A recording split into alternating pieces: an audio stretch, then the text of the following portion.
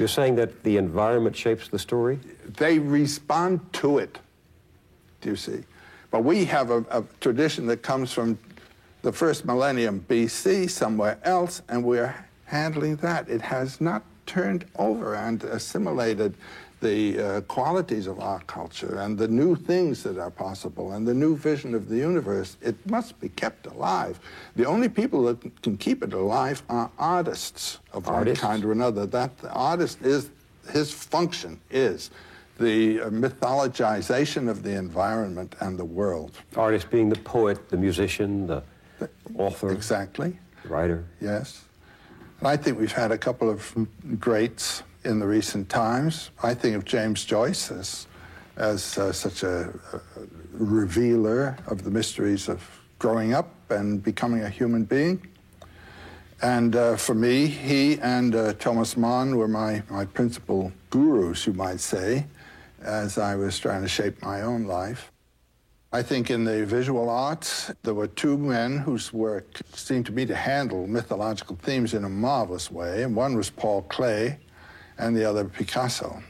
These two men really knew what they were doing all the way, I think, and had a great versatility in their revelations. I mean, our artists are the myth makers of our day. The myth makers in earlier days were the counterparts of our artists. They drew the paintings on the walls. Yes. They performed the rituals. There's an old romantic idea in German, das Volkdichtet, that's say that the poetry of the traditional cultures and the ideas come out of the folk. They do not. They come out of an elite experience, the experience of people particularly gifted, whose ears are open to the song of the universe, and that they speak to the folk, and there is an answer from the folk which is then received. There's an interaction, but the first impulse comes from above, not from below, in the shaping of folk traditions. So who would have been in these early elementary cultures, as you call them, the equivalent of the poets today? The shamans. The shaman is the person who has, in his late childhood, early youth, could be male or female, had an overwhelming psychological experience that turns them totally inward. The whole unconscious has opened up and they've fallen into it.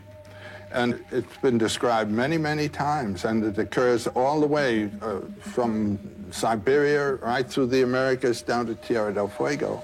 It's a kind of schizophrenic crack-up, the shaman experience. What kind of experience? Dying and resurrecting, you know, being on the brink of death and coming back, actually experience the death experience. People who have very deep dreams. Dream is a great source of the spirit.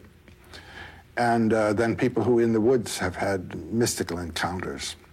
Well, let me try to be specific about it. The shaman becomes some person in a society who is drawn by experience from the normal world into the world of the gifted. That's right.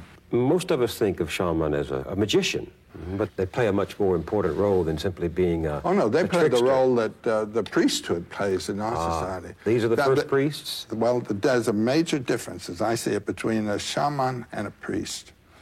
A priest is a functionary of a social sort. The society worships certain deities in a certain way, and the priest becomes ordained as a functionary to carry on that ritual. And the deity to whom he is devoted is a deity that was there before he came along. The shaman's powers are symbolized in familiars, deities of his own personal experience. And his authority comes out of a psychological experience, not a social ordination. Do you understand what I mean? And the one who had this psychological experience, this traumatic experience, this ecstasy, would become the interpreter for others of things not seen? He would become the interpreters of a heritage of mythological life, you might say, yes.